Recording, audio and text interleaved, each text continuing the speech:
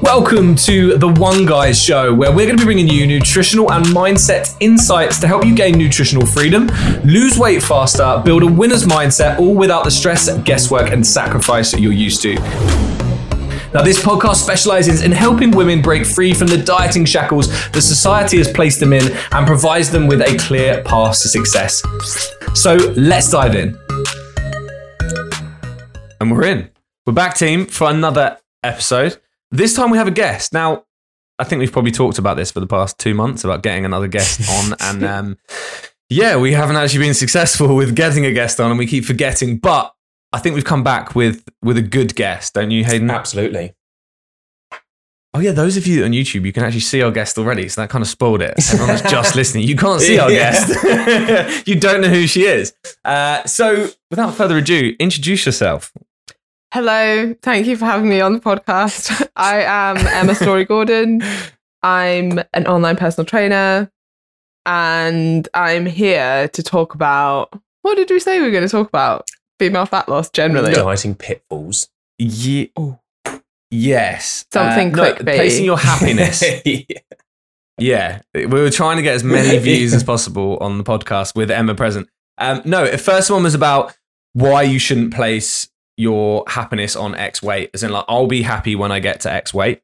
And then also diving into the common pitfalls as to why basically you're not seeing the results you want to see despite, your time, effort and everything being put into it, basically.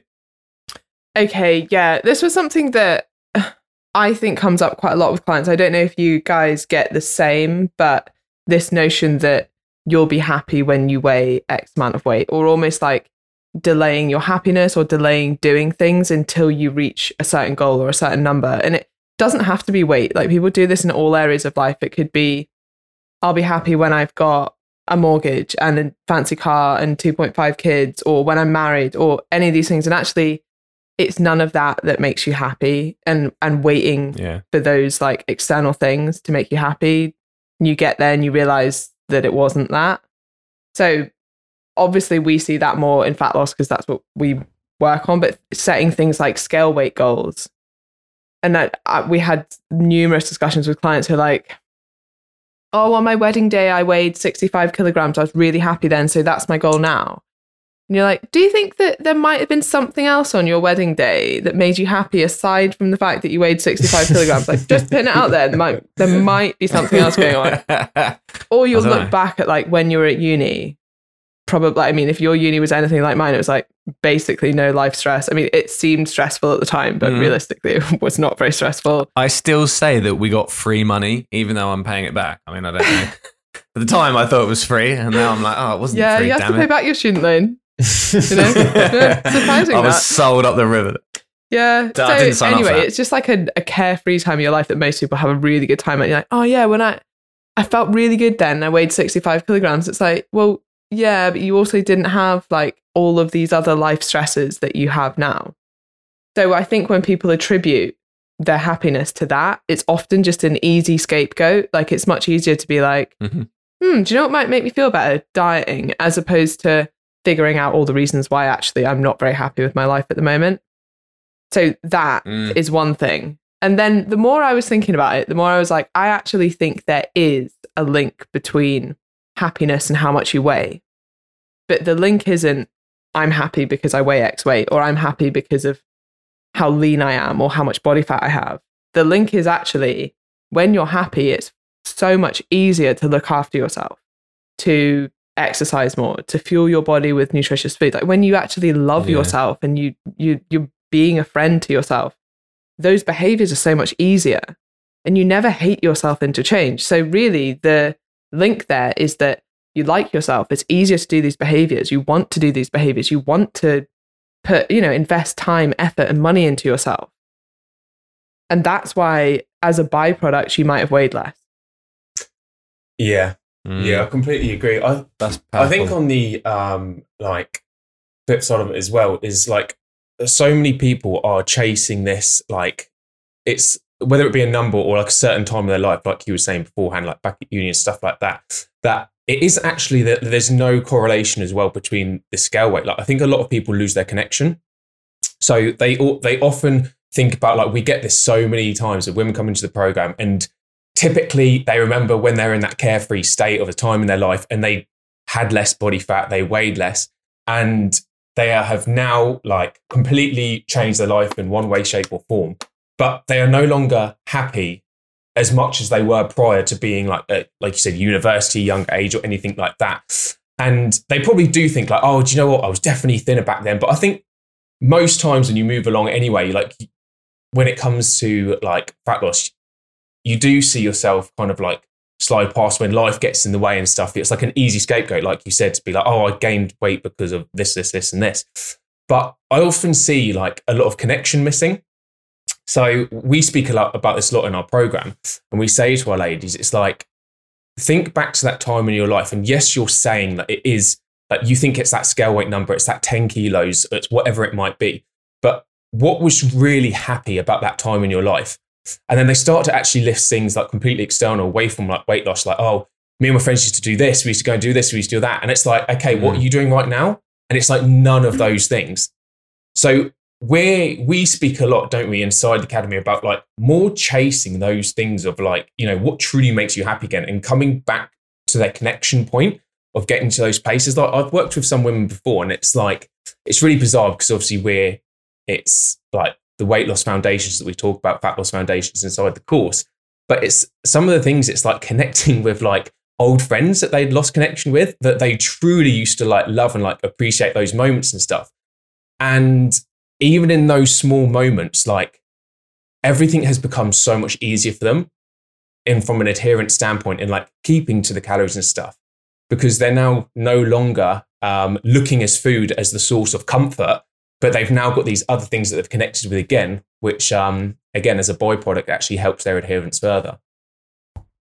Do you think there's also potentially an element of, I was just thinking about this as you were talking, like, you know, when you look back on a relationship, like say someone's kind of like broken your heart and you look like, oh, I miss them so much. Like it was just such a good time. And then your mate's like, you were freaking miserable in that relationship. Like, and you kind of put them on this pedestal of like, oh, they would, you know, I was so happy when I was with them. And they're like, no, you weren't. And like, sometimes I think we do look back on things like, oh, I was so happy when I was that lean. It's like, you were freaking miserable when you were that lean because you'd like massively over-restricted to get there. And actually your quality of life was shit. But you're looking back at this photo thinking, oh, I look really happy in that photo. And I remember this and this was good. But you're maybe actually just looking at your highlights, and that kind of, in hindsight, you forget all of the awful stuff. Yeah. And that's the thing. Like when it's placing our happiness on different things and thinking that we'll be happy then. And exactly like you said, you could be happy at any moment. It's just that like you're placing happiness on something that you need to work towards. I think that also comes because I think every human being needs a purpose. So it's nice to be like, oh, I've got something to look forward to that I'm working towards. But then I think we get lost because we then ultimately just focus on this outcome. Like we're going to be happy when we get here. And like we talk about it a lot, like you then kind of take away the enjoyment of the process. And I always say this in our academy, I'm like, no sports team just focuses on winning the league because that's not going to get you there. There's no point on focusing in this number of weight that you're going to be happy at. Every team focuses on, you know, their recovery, each training session, their ability to, you know, practice their shooting, for example, in football, practice their whatever it is they're not as good at. And they enjoy the process to win the league because the people at the bottom of the league and the people at the top of the league who are going to win have the same goal of reaching that, but it's the process and the stuff that they enjoy along the way that makes that fun. And I think that's where everyone gets lost because they're constantly also trying to just work towards this outcome, and the outcome also is not tangible, which is why they then get annoyed, I think, as well, because we're chasing this happiness to get there, but then we're forgetting about like, what are the steps that are actually going to take you there, instead of just chasing this holy grail of happiness at 60 kilos or size 10, for example. It's like, well, what's actually going to get you there that's tangible? And I think that's when motivation dwindles. That's when you start to feel like, well, what the hell, you know, I've got so long to get there, to get to my happy place. And we ultimately just think about the gap of like, oh, well, how long is this going to take? Like, I've got to be unhappy for this much time until I finally get to my happy place. And it's like, well, actually, you could be happy now. And I know it sounds, again, cliche, but like, every single person has something to be happy about and to be grateful for. Maybe this is society. We're a little bit entitled nowadays and we think that we deserve everything. But like the fact that we're able to be on a Zoom now, we should be happy about that. The fact that we've got businesses, we can afford microphones and we can help educate people. Like that is something to be happy about. I'm happy that I was able to get a haircut before the podcast. Like that's cool. But we often, why is that funny? Is there something wrong with it? Looks great, man. We often kind of forget about like the now, and we're constantly like chasing like the future, or we're dwelling on the past. And I'm going down rabbit holes here, but I think if we learn to live in the present, that also helps rather than chasing this happiness for something materialistic, whether it's weight, cars, clothes, money. Yeah, I think especially with fat loss, and people always, the question is, how long will it take? And it's almost like it doesn't matter. The other thing is, for a lot of people, if you just take the pressure off and you're like, are you actually enjoying what you're doing now? Like if I took away the goal of weight loss or any kind of goal at all, what would you do? And they're like, oh yeah, I like going to the gym because it makes me feel good in the moment. And I like feeling my body because it gives me good energy and I actually feel better when I'm eating well. Right. So why are you worried about when you're going to reach the end? Like it will happen. We can't tell you how long it's going to take. It doesn't really matter how long it's going to take because when you get there, there'll be another goal. Yeah. And it's not a race. Yeah. And an analogy I always like to use, which is a little bit cheesy, is if you think of it like any goal, kind of like a road trip. The point of a road trip is to enjoy the trip, right? If you're waiting to get to the destination, that's the end of the trip. Like you're waiting to get to the end. So the point is enjoying the journey. And if you can start to enjoy the journey, then like maintenance, then the whole process becomes so much easier. And it's probably one of the biggest problems that people face is, you know, that impatience of when will I get results? When will I see this? And taking that pressure off yourself and just focusing on the fundamentals. What can I do today to get me closer to that goal? Even if I can't see it tangibly, what can I do? And something that Emil talks about quite a lot actually is how important, well, actually, this is maybe my version of it, and I don't know if he'll 100% agree. So Emil, you can't take credit for this. I think goals are really important, but they're also not important at the same time. So a goal is important because it gives you direction and it gives you focus. And like you say, it gives you purpose. It gives you something to focus on. But whether you actually meet that goal or not is pretty arbitrary, and it will never be as sweet as what you think. Like if you have a scale weight goal, which you shouldn't, by the way, but if you do have a scale weight goal and you reach that goal, you'll realize nothing special happens at 60 kilograms. Like it felt exactly the same as the day before at 61. Nothing happens there, but who you become in the process of getting there and what you achieve in the process of getting there, i.e. the confidence that you get, like the fitness that you have, the improved health, the improved relationship with food, everything you've learned about nutrition, that's what's important. Actually, that you weigh 60 kilograms doesn't make any difference whatsoever. Yeah. It's like self-discovery, isn't it? It's almost like the problem is, and I think this is kind of two things, is that like we see weight loss has almost been dragged into societal norms, as in like everything in society we want yesterday. You know, we're constantly trying to have faster cars, faster internet, faster computers, faster phone. Like we realize that time is the most precious commodity we have. So everything in the world is trying to be factored into being quick, short, and sharp. And unfortunately, weight loss has fallen into that. Whereas what we've got to realize is weight loss isn't A to B. It's not technology. It's not a car. Ultimately, it's a lifestyle. It's living for longevity. And this is what you got to see, is that actually losing weight is just part of leading a healthy lifestyle and living for longevity. That's just almost like the start of it. But what you got to realize is that's not just the only part. You know, the process to get that started going, to get to a relevant body fat level that's, you know, quote unquote healthy per se, but that's like a tenth of the journey. Do you know? And exactly like you said, it's a journey. Like that's just getting to the, okay, cool. Now my body composition is where I want it.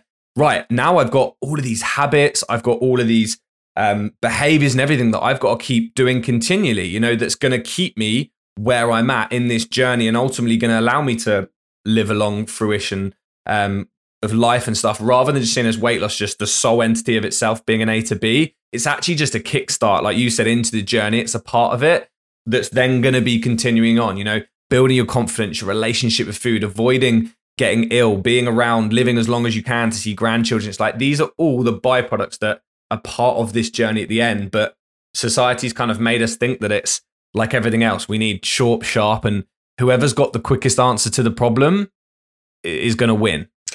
Yeah. Yeah, I think you nailed it with byproduct. I think weight loss is always a byproduct, and it's a much better way to think of it because, you know, as we know, one thing that can trip people up is the fact that the scales don't measure body fat loss and that these will fluctuate, especially for women, up and down, independently of whether your body composition has changed or not. And that's something that can be massively demotivating for people because they're putting all of this pressure on a scale weight, which isn't even measuring their outcome goal. But if you think of that as a byproduct, and actually your outcome goal is your process goal. So your outcome goal every week is, did I hit my steps? Did I fuel my body right in accordance to my energy needs? Did I get my workouts in? Did I sleep X amount of time? Like, you know, all these things that are the actions that get you to that end goal, which is a byproduct of your actions. So your actions should now be how you define if you're having, you know, if this has been a successful week or not. That's your definition of that. And the scale weight will come as a byproduct. Just let it happen. Don't worry about it. Don't put pressure on it. That will happen on its own. Yeah. It's literally what I always say, isn't it, Hayden? I'm like, the weight loss is simply a byproduct of your habits and behaviors. You didn't look to gain the weight. It was a byproduct of your habits and behaviors and lifestyle that you had. So, and this is what we talk about, like the cause rather than addressing the problem.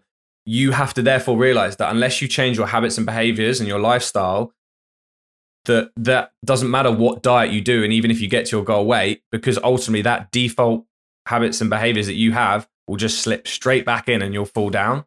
So weight loss is a byproduct of everything else you're doing. And you're so right. And it also takes then weight loss off a pedestal. Like, it's like, oh, don't worry about losing weight. Let's just focus on it, like my habits and behaviors that are going to lead to this healthy lifestyle that I'm after. And my body composition will just follow suit with that.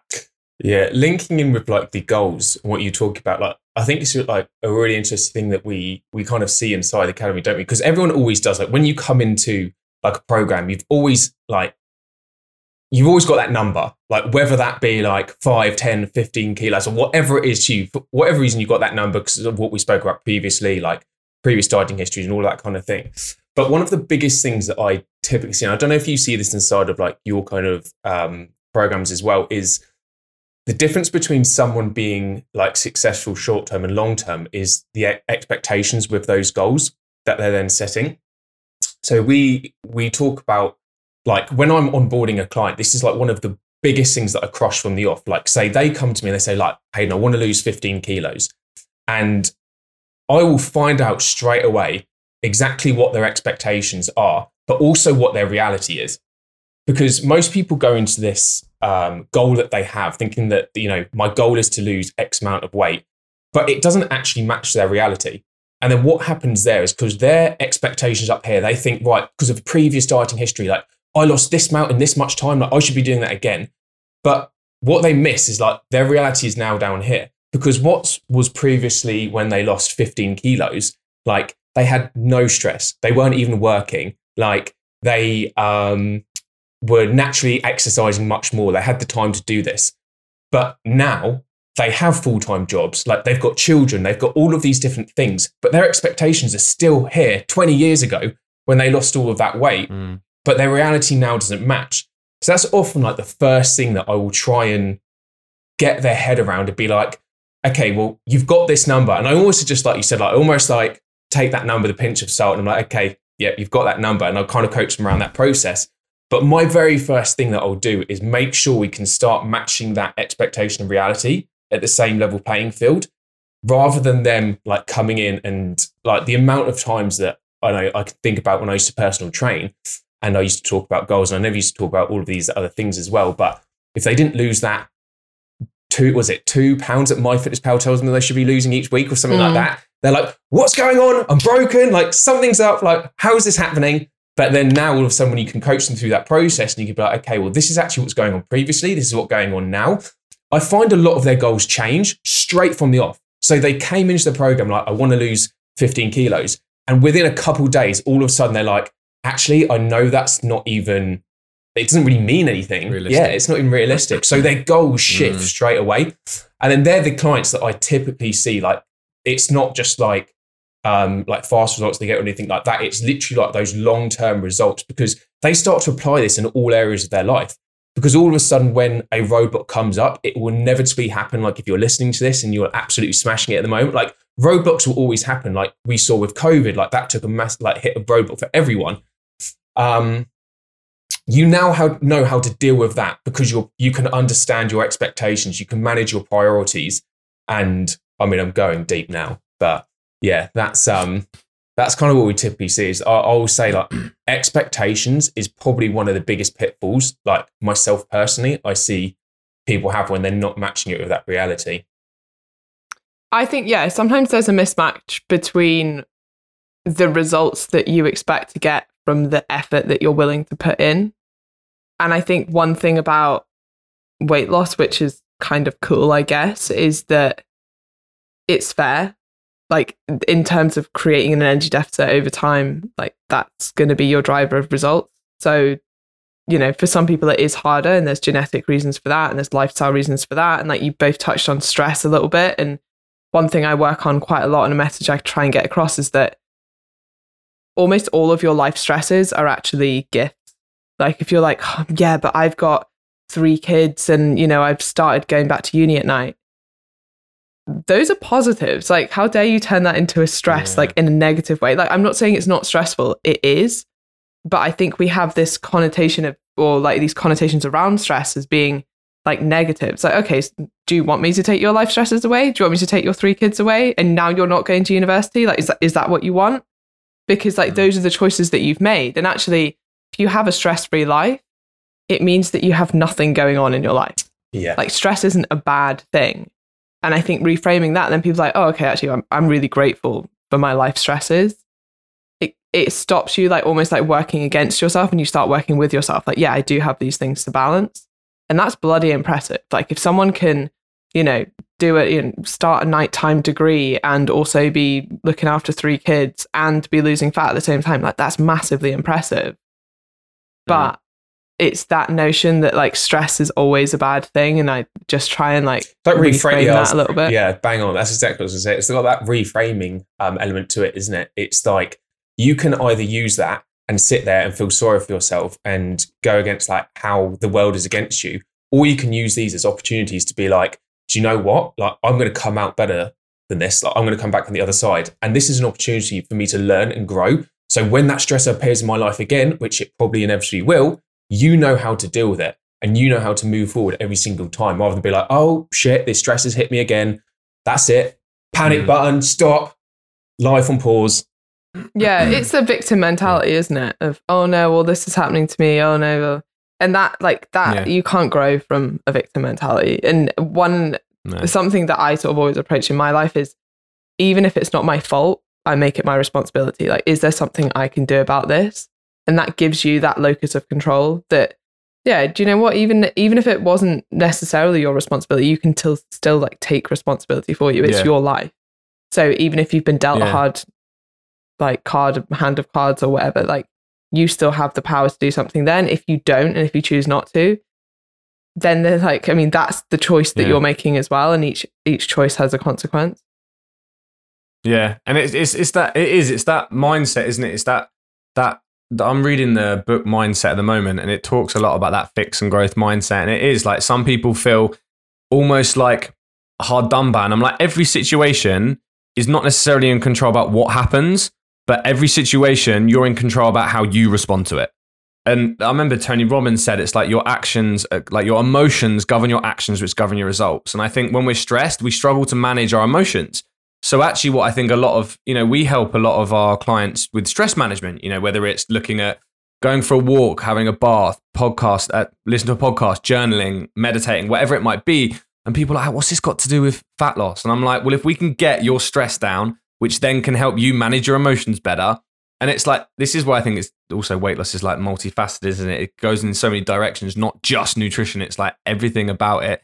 It then gives the individual control, I think, and I always talk about like the trigger and the response. It's like what we want to do is we want to stretch the gap. At the moment, the trigger happens, the response is like bang, straight away. And it's like you get upset, chocolate, bang, it's the immediate thing. Well, if we can create a gap between the trigger and the response in life and in your stress and whatever, that's also going to benefit you as well, because it gives you that fraction of a time to be like, and I always say this to our clients, I'm like, a great question to ask yourself, and I'm pretty sure James Smith said it the other day, is like, ask yourself, is this conducive? No, I think it was a fitness chef actually. It was like, is this conducive to your goals? Like whenever you're making a decision, like when you're stressed and you're about to do something, it's like, just take a second and just say, is this conducive to my goals? Because then also, again, it's all about putting you in control and allowing you to take responsibility of how you're going to react to what is about to happen. Well, I think that's one of the key benefits to tracking. Like people think the benefits to tracking is the numbers. It's not. It's that stop between there's something I want to eat and, I'll have to put it in MyFitnessPal. Oh, actually, it doesn't really fit my goals for today. I'm not going to do it.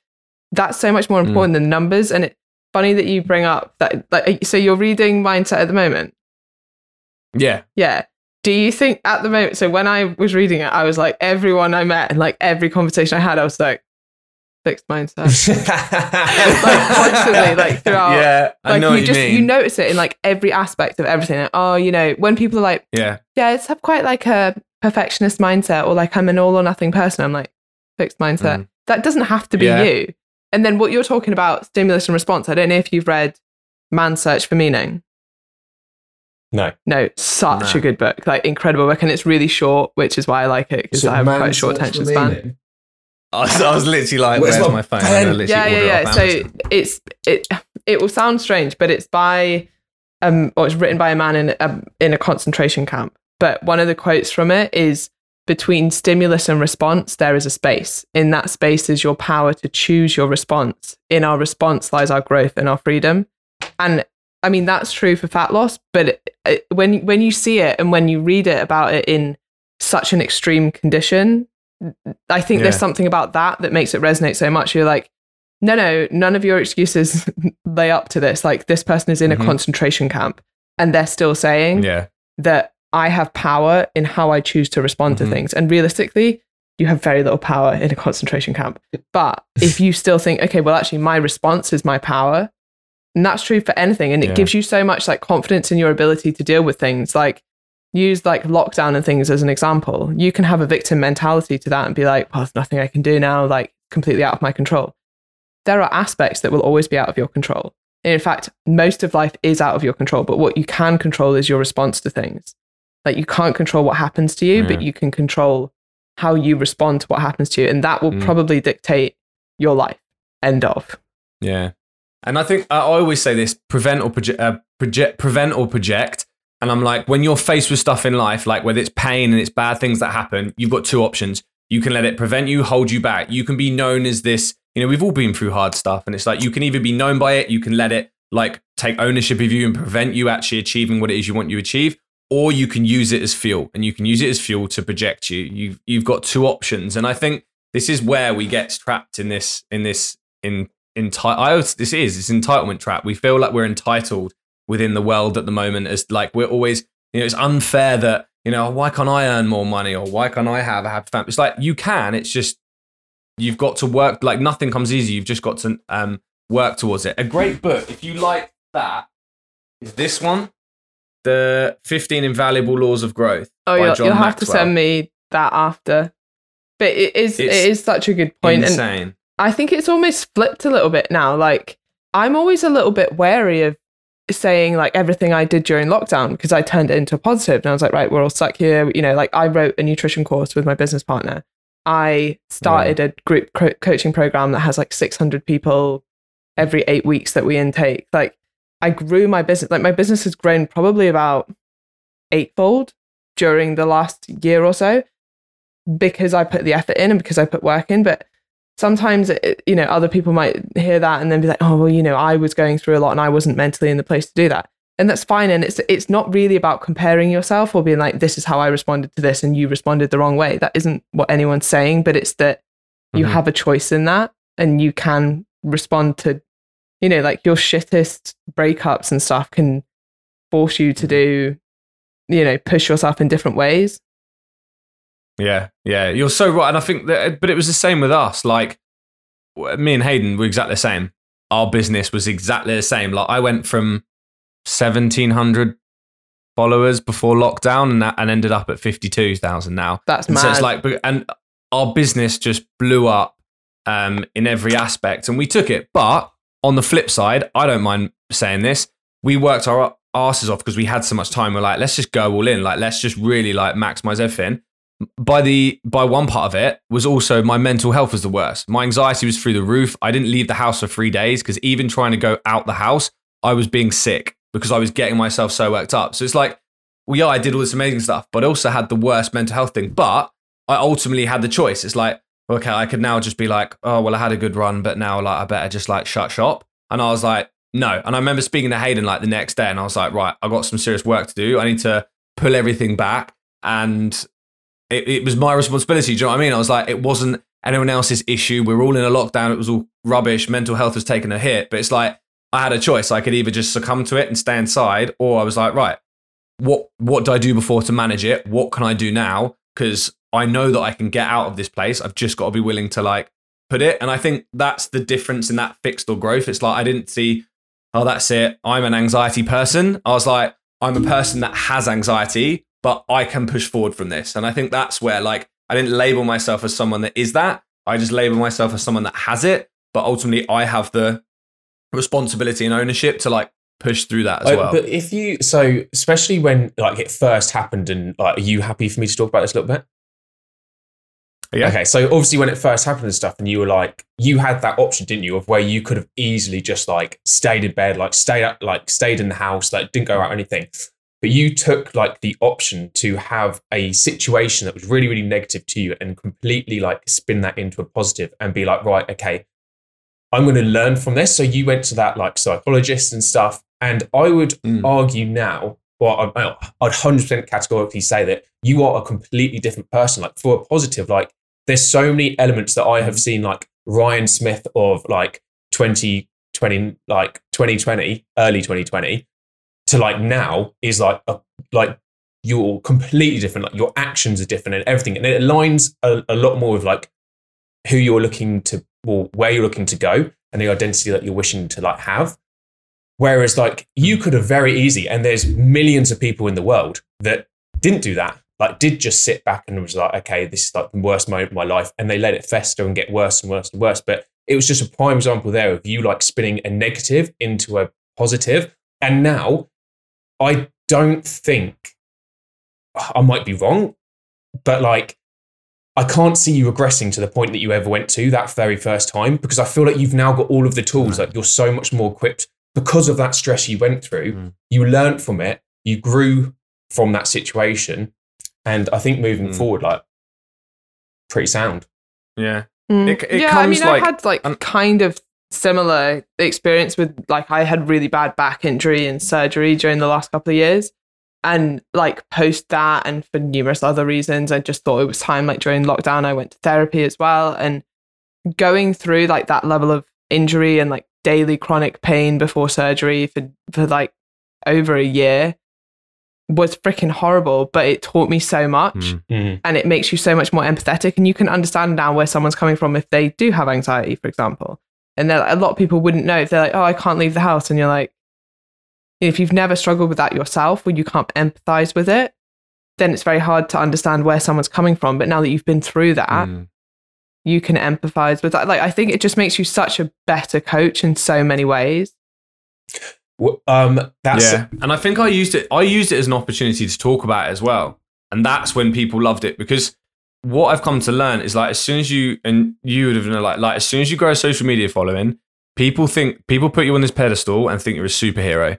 The moment that you show some vulnerability and some normality and show that you're actually relatable, and was like, oh, you're not just this like online, everyone was like, oh, you're Ryan, you're like hyperactive, energetic guy who helps people and like is always so motivating. And then the moment I was like, yeah, I got anxiety, I had to see a psychologist, rah, people are like, oh. But people actually really like that, because you're then relatable and you're pulling yourself off of this like social media pedestal that people put you on, as in like you're a celebrity. And it's like, don't get caught up with that. Like, we're normal people. We go through exactly the same like struggles that you go through, but it's just, you don't often see it. I think that's quite important. Yeah, it was such it was a salient point what Emma said like there about, you become empathetic like with the situation, because Ryan, 100%, like I used to say to you, didn't I? So we play for the same football team. And if Ryan would go home early, I'd be like, what are you doing? Don't go, we're at the beers, like we're doing this. And then like, I now am much more aware, and like through that whole time when you used to come out, I never ever once pushed you ever. Like if you were like, oh, I'm just staying for a few and I'm going home. Like I never pushed you to be like, what are you doing? Why are you going home? But it now translates into like the business and even like my relationships with everyone else. Whereas before I might have been like, lad, let's stay out and let's do all of these things. Whereas now, like I'm much more understanding, even if I don't know if they have anxiety or not, I'm still much more cautious to be like, I mean, it aligns, going back to as well what you were saying about reading the mindset book when you start to be like, fixed mindset. Have you read the 4 Agreements? No. So it's basically read it first, but then one of the first agreements is like being impeccable with your word. And it's like talking about like the power of your speech to someone and how it can impact them. And like I found out so much about myself and my childhood through it.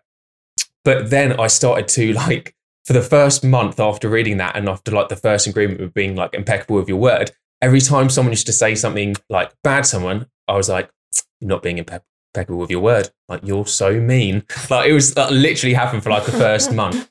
But or when you read about like cognitive biases and like someone will be saying something and you're like, sunk cost bias or like survivorship bias or like you just start noticing these things. And I think that's what's useful about reading or about like, I mean, it doesn't have to be reading. You can listen to these things or whatever, just being aware of these things.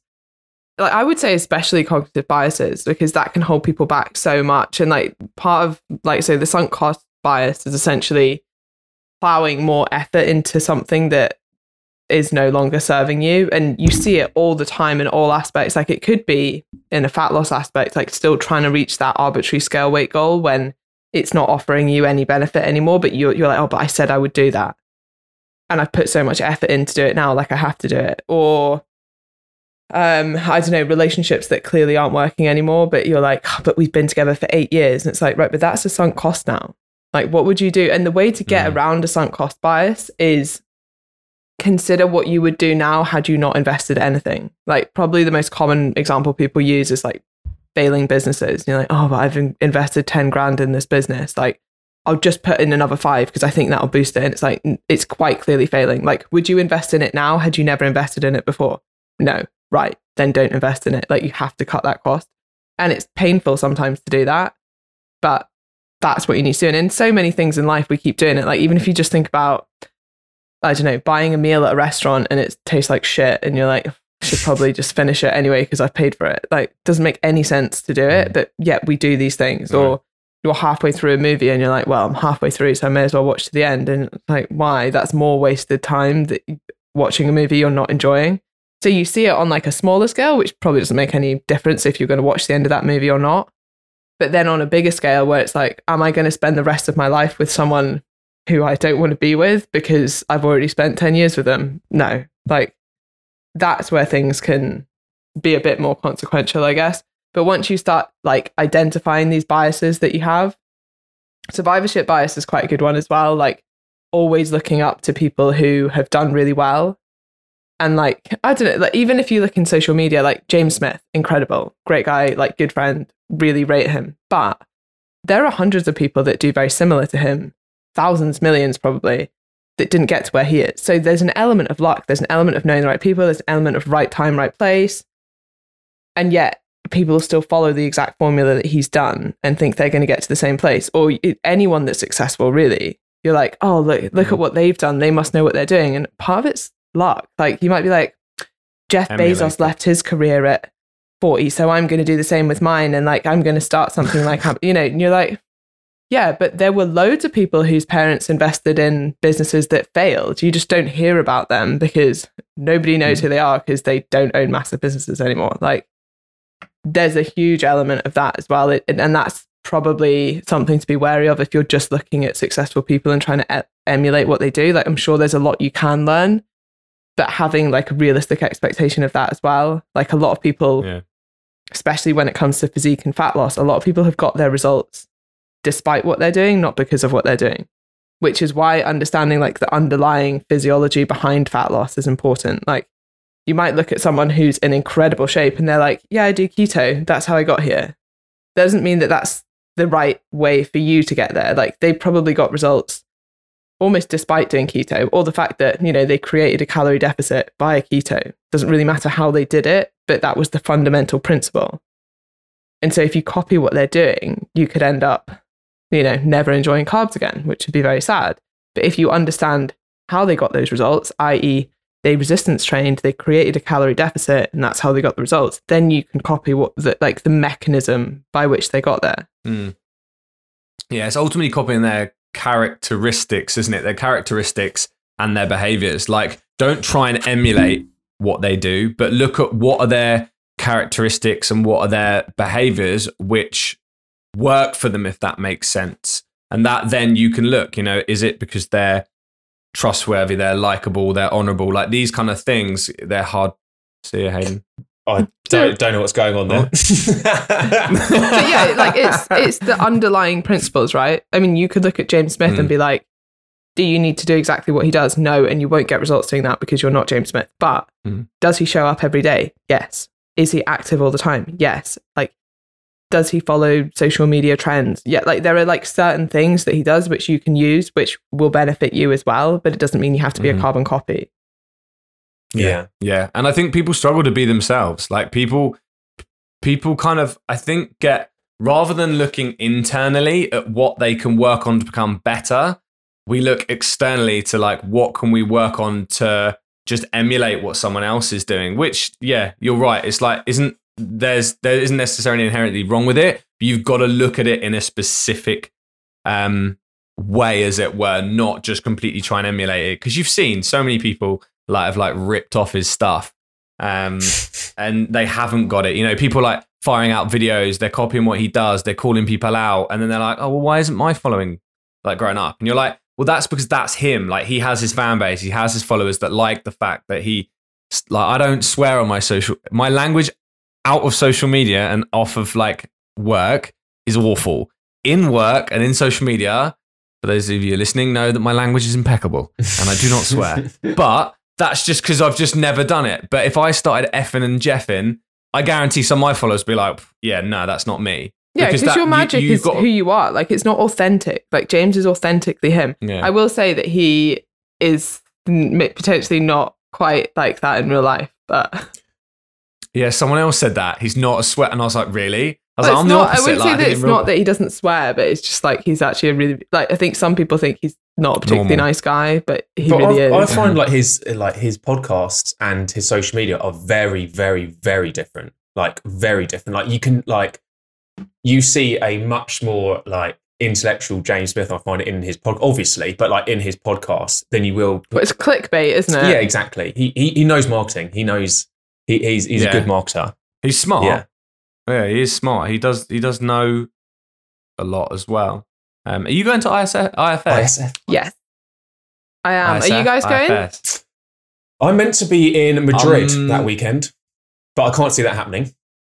So yeah, I'm meant to be at a festival. If the festival's cancelled, we would go. I was going. Good. You should go. It's good. It's even just good for like networking as well, and actually meeting people. And did you go to the? Was it Barcelona, the first one? Yeah. Was it Barcelona? Yeah, it was. Yeah. It was good. Yeah, it was really good. Yeah, and this was just in London, obviously. Yeah, it was meant to be in Lisbon, but COVID, didn't it? Yeah. COVID just stops everything. I'll tell you what we are going to is we got tickets to go see Dylan in November. Oh yeah, that's cool. Is that it? That's the live one, isn't it? Yeah. I've always wanted to go see just like what one of these, because he's very similar to James. I think he's following in a very similar footpath, as it were. And it's exactly like you said, like you can take things like everyone has their lucky break. Our lucky break was TikTok. That's literally where we blew up from, was TikTok. Right place, right time. We've been on it like right from like the early doors before lockdown. And it was luck from that. I think, do you know Martin McDonald? Yeah. So I remember him saying about luck, and he was just like, I like your face when I mention that name. He was like, he had a celebrity client, which was his lucky break, as it were, we were saying the other day, like, it's no discredit to Darren at all, but Darren's like lucky break was James. The fact that he was friends with James and them two work. So like everyone has that right place, right time, I think, thing that happens for them that gives them the edge. And I think I think it gives you a platform, right? Well. But if you were like, I mean, if Martin was a shit coach, she wouldn't have done anything with that platform. So yeah, you're right. Like it's having the break, but then it's also having a platform. Like a big step up for me was going on Chloe Madeley's podcast a couple of years ago. But like if I had gone on it and had nothing to say, wouldn't have done anything for me. Yeah. You know, same with you guys on like TikTok. Like, what did you say? This is your big break. Is this not your big break? Have we got something mixed up here? Oh God. No, seriously, you're our big break. You're our biggest guest so far. I think one of our biggest guests. Very honoured. You need to up your standards a little bit, but we had Hayley on. What do you have? We had Hayley. Do you have Hayley Madigan? Yeah, Hayley Madigan's way bigger than me. Yeah, as I said, I did think, Hayley's probably bigger, but I didn't want to knock you down. We've had Hayley. We had a girl called you might know, you probably won't know, a girl called Weight Loss Beth. A load of our followers asked. She basically has lost a load of weight, and she does loads of low calorie recipes, which everyone obsessed. She's gained like it was like it was like a TikTok trend, wasn't it? Where it was like, and then she basically started posting her weight loss journey, and it's an incredible weight loss journey, to be fair. But she and she's so normal, really isn't she? down to earth, like really down to earth. Like so, like what like us three here would like promote. She's learned a lot of it herself through her own journey, and then talks about like, you know, your mindset and about, you know, you're not going to lose weight every week. You've got to set realistic expectations stuff. And it's really quite refreshing to hear from someone who isn't qualified, who's just learned this themselves over the past few years. Dieting, which is really, but she was also really interesting. She was also like, wasn't she? She's completely down to earth, and in terms of like, I actually don't really know how to answer that. I just did this. It works for me. It probably won't work for anyone else. Rather than I think that's so important, because if she sort of came on and was like, "This is what I did. This is what everyone should do," but if she's very much like, "This was my journey, and I'm more than happy to share it," especially the psychological side. But you know, maybe you should speak to a professional about X, Y, and Z, or, you know, someone who has a degree in that or some education in that. We were convinced that she actually had a program. Like, we thought this was her profession and stuff. And then when we came on, we're like, oh, I think it was you, didn't you? You said something about her, because she like does a ton of recipes and stuff like that. We're like, oh, do you find this is your main source for your clients to like how you help them? And she was like, I'm a hairdresser. We were like, what? Yeah. I was like, do you not have a cookbook or anything? She was like, no. She was like, I've been approached, but she's like, I just haven't done anything with it. Oh, she was so like normal and naive. It was really nice. Yeah. But it's so genuine, isn't it? Like, she's just like, I just want to help other people because it's helped me, as opposed to like, this is my business. Yeah. And she's so conscious, exactly as you said, being like, this is what I did and this is what works for me. Like on everything, it's like, this is what I did which worked for me. This is what I did which worked for me. It's like, she never is like, you should do this, you should do that. She's like, this is how someone asked a question. She's like, well, this is how I overcome it personally, but you got to find what works for you, which is nice, because it's like, she's just almost like, you're just looking at her story from an outside, which I think what people like as well. We are 47 minutes in. We've taken a massive sideways, haven't we? We've, Do you want to, yeah, I know. So the other thing we said we'll talk about is the three, I don't know if you've kind of touched base on this, the 3 points, Emma. Yeah, we were just, I mean, we were just talking before, weren't we, about what we were going to talk about. I kind of assumed that we'd just be able to chat, and like, I think the chat's been really good, but I guess I thought we'd be quite interested to like compare notes between what you have come up with, like the 3 biggest, I don't know if mistakes is the right word, or like barriers that people come up to when they're trying to roadblocks. Okay. Yeah. Do you want us to start? All right. Kick off? Yeah. I feel intimidated now. I'm like, she's about to come down on me and be like, nah, you're wrong. So the first disagree. So these are our 3. Whether no apparent order and no order of importance, and there's obviously more, but 3 of the common ones. Number 1 is managing expectations. So many people don't manage their expectations with regards to what is achievable. You know, how much you can lose in a space of time. MyFitnessPal doesn't do great at that, because it's like, do you want to lose £1 a week, £2 a week, £0.5? So managing expectations of like your goals that you set managing expectation in regards to the amount of weight you'll lose. Like, you're not going to lose weight every week. It's not going to be linear. And they're two of the things that we expect. We're like, oh, well, we're going to lose weight. We're going to lose weight every week. The scale's always going to go down. It's not going to be this. Also, that it's managing expectations around like a perfect journey. It's not going to be perfect. You're going to make so many mistakes, but as long as you learn from it, we always say, fail forward. Whatever happens, cool. It's an opportunity for you to learn, make an adjustment, and ultimately grow. If we don't make mistakes, we're never going to grow. Like, if you did everything perfectly first time, you wouldn't really grow into anything. You want to make mistakes so you can learn and address it. So managing expectations when it comes to weight loss and exactly what that contains. Number 2 would be, what was number 2, Hayden? Progress outside of the scales.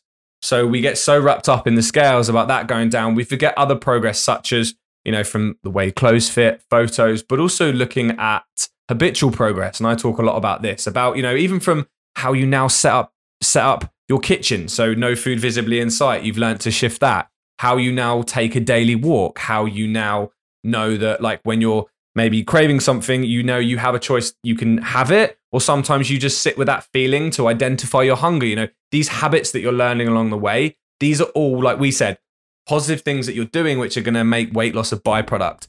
And the last one is what they don't do is addressing the problem rather than the cause. We look straight at nutrition and we look at, right, cool, I've just got to create the biggest deficit to get the biggest amount of weight loss and get shredded in 8 days. And it's like, well, hold on, that's all good, and anyone can get themselves into a calorie deficit. But if you don't look at what the cause was as to why you overconsumed in the first place, it will always be short term. And this is why you've done diets and you've got there before. And you're like, I remember when I lost like 5 stone like 10 years ago, and then I put it all back on. You're like, well, that's because you never changed your habits and behaviors. What led you to that place that you didn't want to be in? All you've done is put sticky tape on a leaky tap. Eventually the tap started leaking through again. And all you've done, what you got to do is you got to address, why was the tap leaking in the first place? Because until you do that, your bathroom's just going to keep leaking. And as I always say, actually the bathroom's going to get worse the more times you keep putting tape on it, which is why, like, you find that after you've dieted, you end up, most people diet, they say, and this is what I hear all the time, I've dieted myself fat. I'm heavier than when I ever first started dieting. My relationship with food is worse. My relationship with the scales is worse.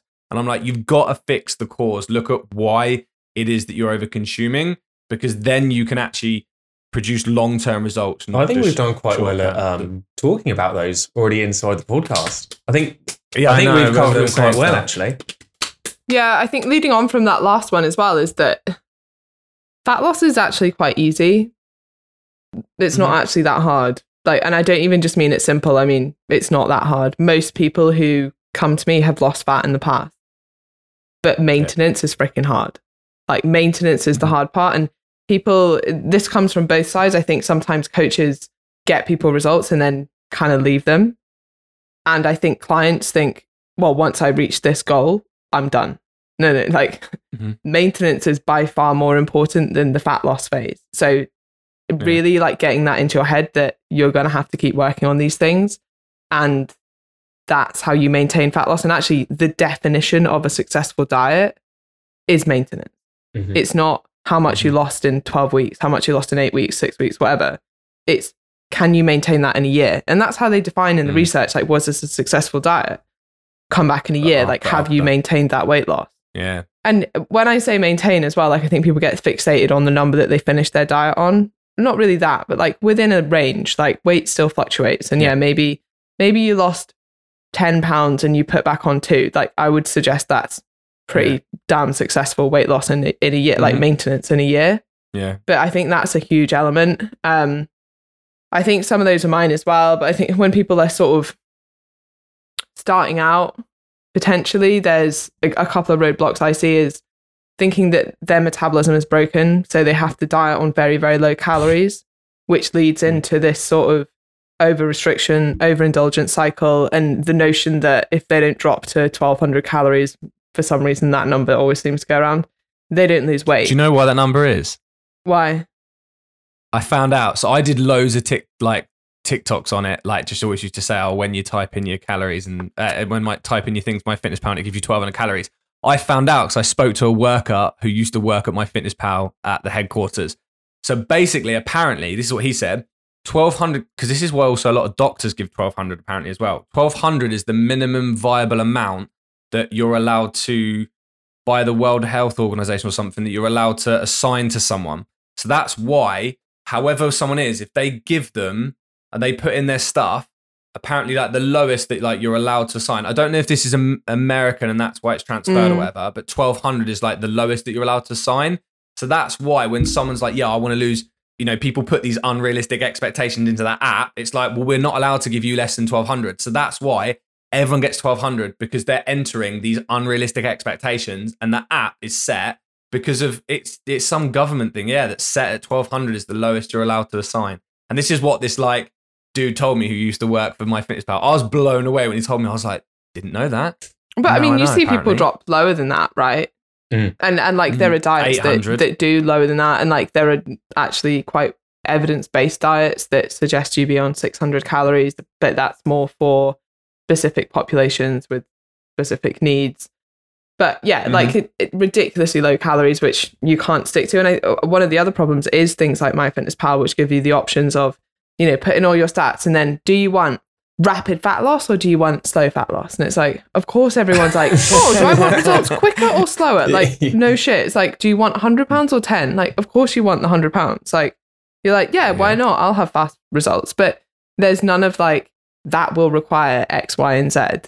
Like, there's no, again, it's that expectation of if you want really fast results, then it's going to affect your life, and it's going to mean you're pretty hungry, and it's going to mean that your food choices are very, very important, et cetera, et cetera, et cetera. So anyway, I think that's one of the big things, is assuming that you need to drop calories really low. And part of that does lead into expectations, because it's, people who expect to lose 2 pounds a week, and they're like, right, well, I've not lost 2 pounds this week, so I'm going to drop my calories. Yeah.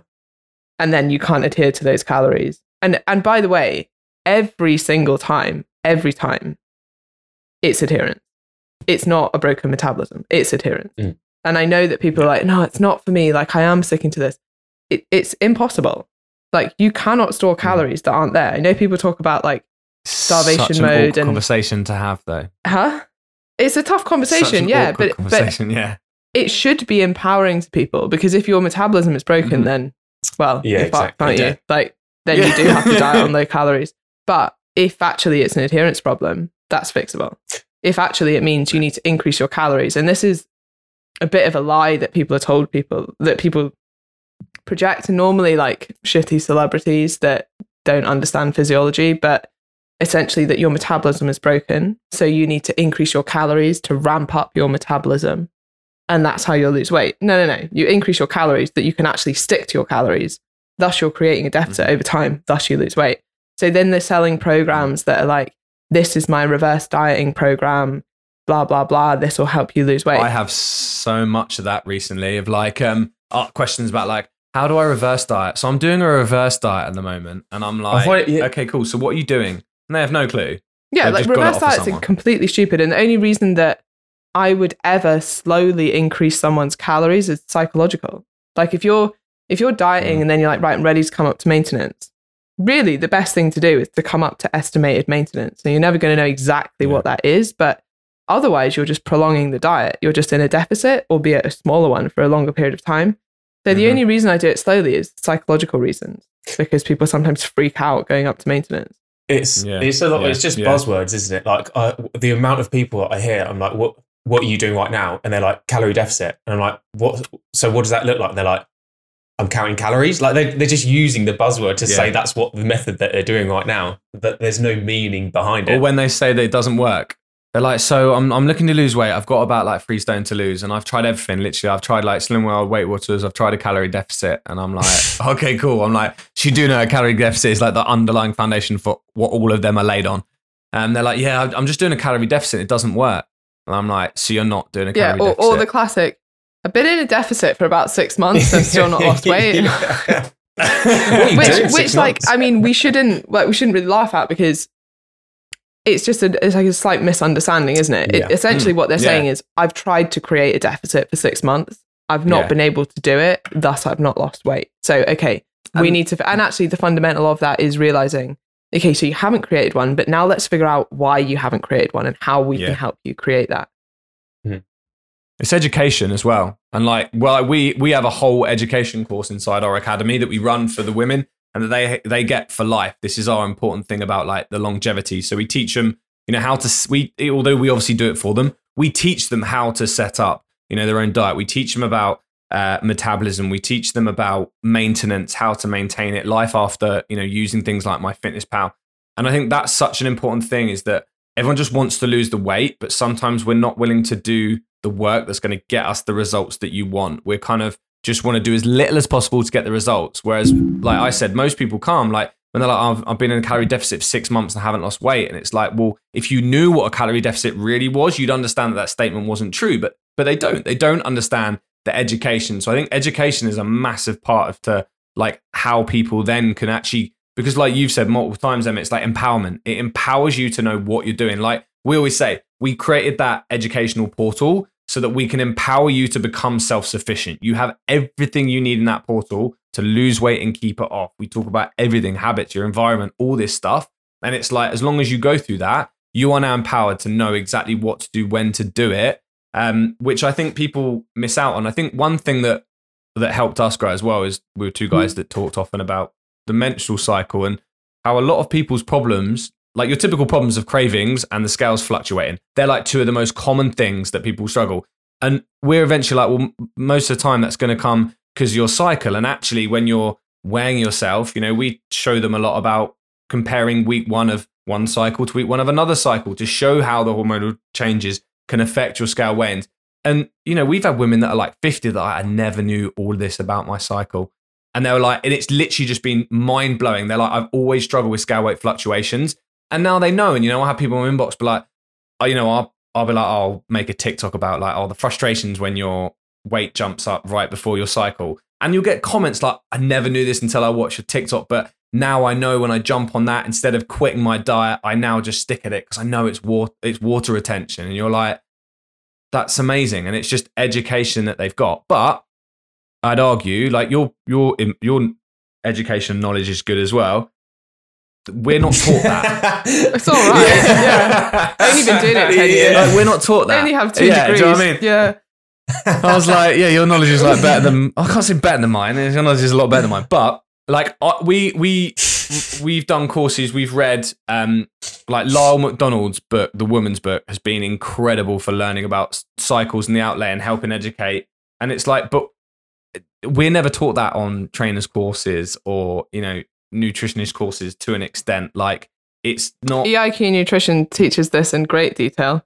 It also applies it very well. Yeah. So I would actually argue that a lot of this is being misapplied. And well, you've mentioned the book already now, but it kind of looks at one side of an argument. And actually there's quite a lot of evidence to prove, for example, like strength gains at one part of the cycle, but there's also evidence to prove that isn't the case as well. So it's weighing these things up, and then it's also applying that to real life people. Like, who gives a shit if technically your hormonal balance means that you're stronger during during your period? If you have so much like cramp that you can't train during that time, fucking irrelevant. Like, it's so individual. Yeah. I think any personal trainer that's giving out generic information of how to train or eat around your cycle is massively short-sighted, because every woman's cycle is different. It's a different length.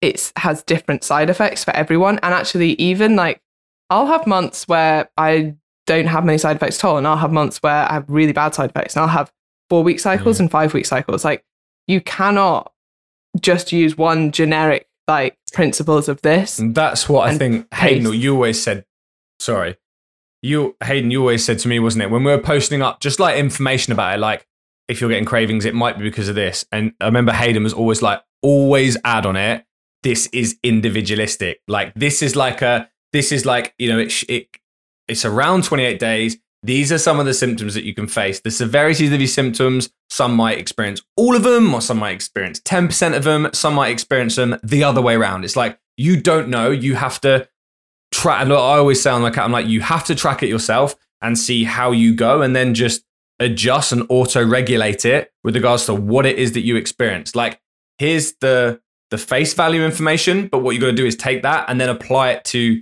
yourself. Whereas, yeah, you're right, because otherwise some people can just like take my information. They're like, Ryan said that I need to be doing this at this time. And that's why Hayden's always like, always make sure it's like, say it's individualistic, and that if you've got like PCOS or menopause, this isn't. So I always near enough have to like, I was going to say add disclaimers. Yeah, menopause is another big one. Like a lot of my clients are going through menopause at the moment, and that's huge. And that can just completely disturb your cycle and mean that you have way bigger. It's kind of like your monthly cycle, potentially 1,000 times that, because of the hormonal fluctuations that you're experiencing at certain times. So yeah, it's like that on steroids. I've got a client at the moment. We literally had this conversation yesterday, and like Ryan was saying, like the framework is there of like what potentially can happen. And she basically like at no point during the cycle she ever has higher cravings or anything like that. She's literally just like, it seems pretty set like throughout the whole month like, as it is. And she was like, so like, because my cravings are meant to be higher in, you know, like the luteal phase, should I be eating more? And I'm like, no, like if you feel like fine, like don't, it's okay. And then she was like, okay, so should I not be training as hard then in that like luteal phase? I'm like, yeah, that's the problem, right? That's the problem when you're almost projecting onto people. And often actually this can be a self-fulfilling prophecy. If you tell someone that they're going to be hungrier at a certain week, they'll be hungrier at a certain week. Yeah. If you don't really say anything and then allow people to come to you with that, do you know what? I always really struggle with cravings. Okay, now we can help you deal with that. But if you tell people how they're going to feel, they'll end up feeling like that. Yeah, I always say like, it's like, it's really interesting. Just the best thing anyone can ever do, like all science aside, is like become your own best scientist, put your lab coat on and like just become your own best scientist in any situation that it is, and like learn from that more than like kind of anything else.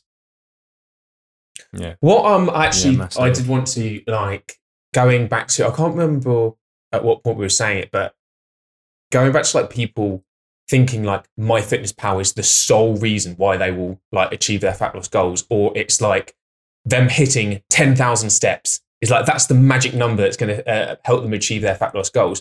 But we talk an awful lot, don't we, Ryan, and say like, do you know what? The reason that we get you to track calories is more because you then become more of a like health-seeking individual. The reason we get you to track protein is because you become more protein conscious. And these are the habits that going away to that and moving into that maintenance side of things, when you no longer like you're feeling super confident, you don't need to track anymore, anything like that.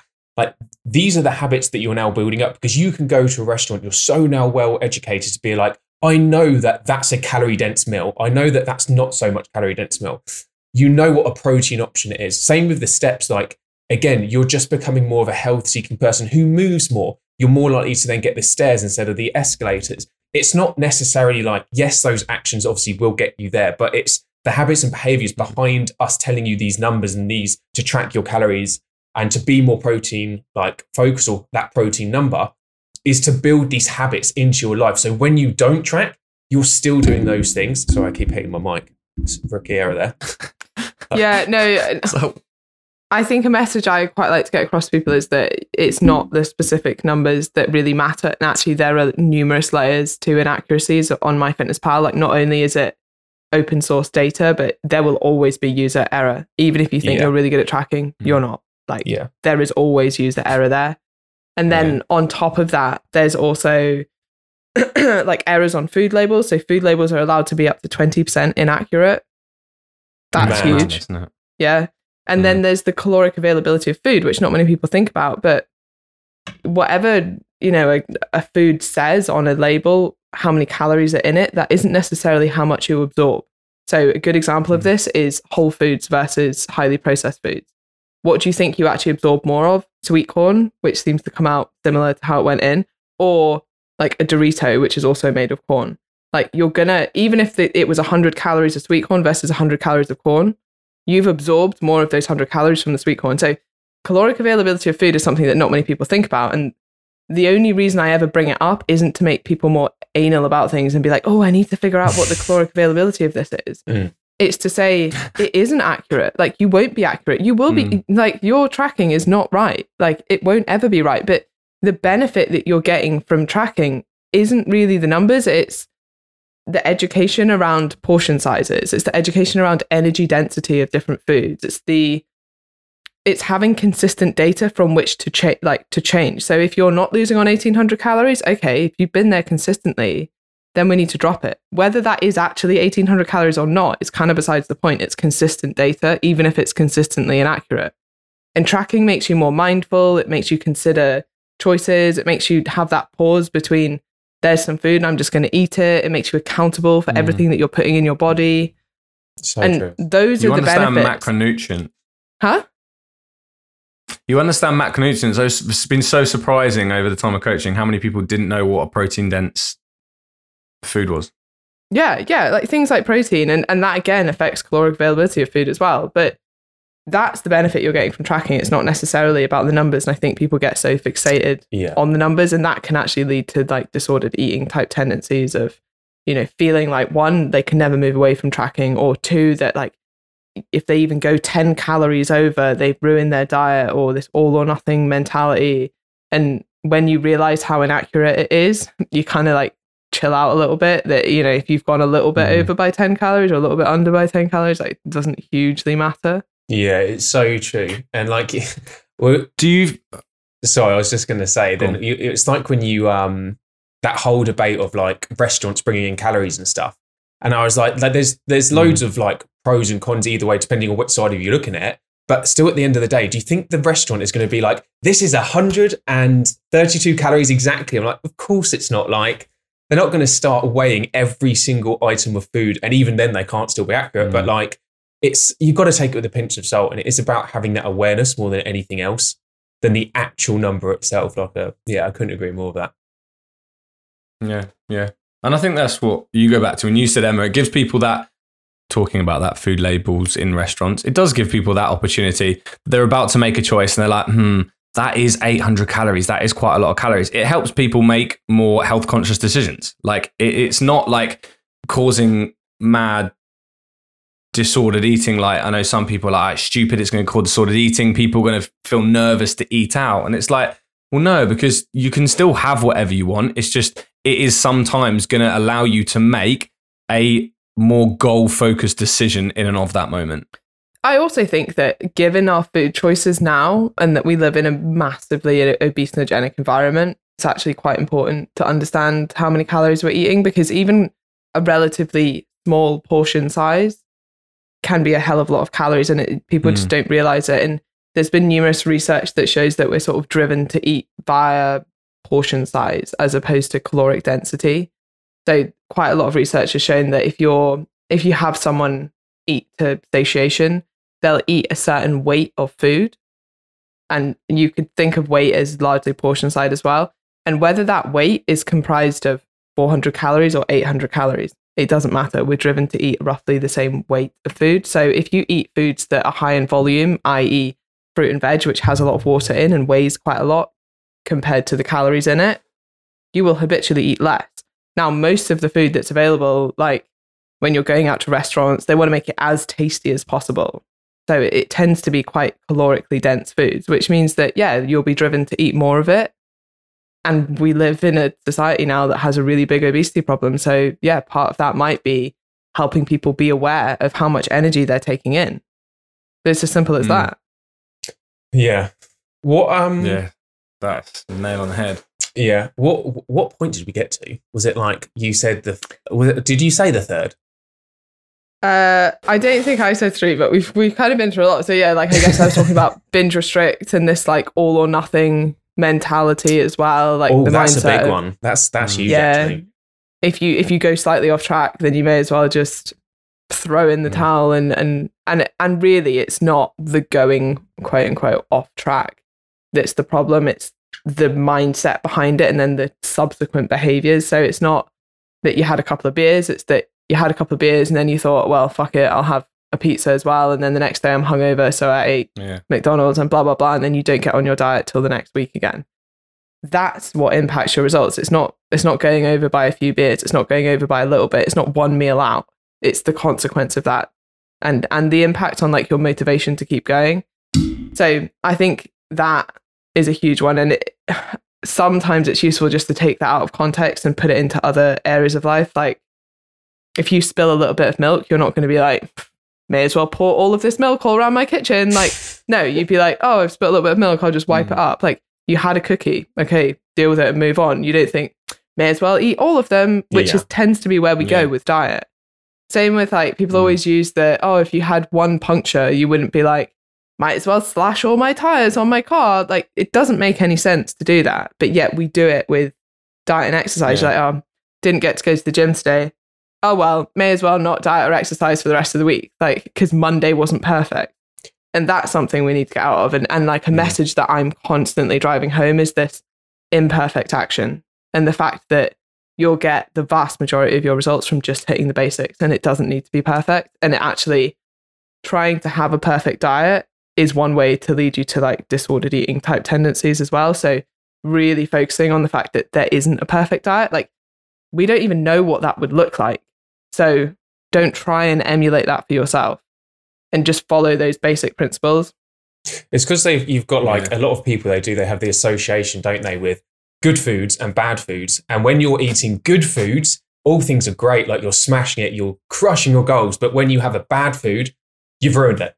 You're completely off track, and you can there's no point even bothering eating any good food. You might as well just always eat the bad food. And then you go to that dieting loop of like feeling guilty, restriction, all that kind of stuff.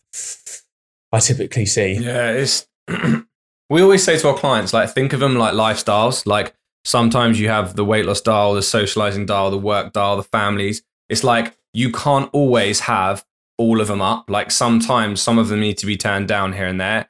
And I'm always like, if you've got a meal out with family for a birthday, it's like, cool, weight loss dial gets turned down, the family and socializing dial gets turned up. You never turn it off. It's like you just turn it down because your priorities are slightly being shifted towards making memories. You can still make some relevant choices at that meal. You can maybe go over a few hundred calories and your weight loss might be a little bit less on that one day, but it doesn't matter because, again, it's like you're just turning it down, not off. Again, the next day you wake up, cool, the socializing one gets turned down, the weight loss dial just gets turned up again, and off you go. And I think it's that they talk about in this 15 Invaluable Laws of Growth about this perfection gap, when we always struggle to start stuff because we want it to be this perfect journey, and weight loss has unfortunately fallen into that. It's like, there never is this perfect journey. Like you said, Emma, there's no perfect diet. You're never going to be able to just have 8 weeks without a social event or without any cravings or without you going over your calories. It's going to happen, but it's what you do with that when it does happen is what is the difference ultimately between like succeeding and not succeeding. If you allow it to happen,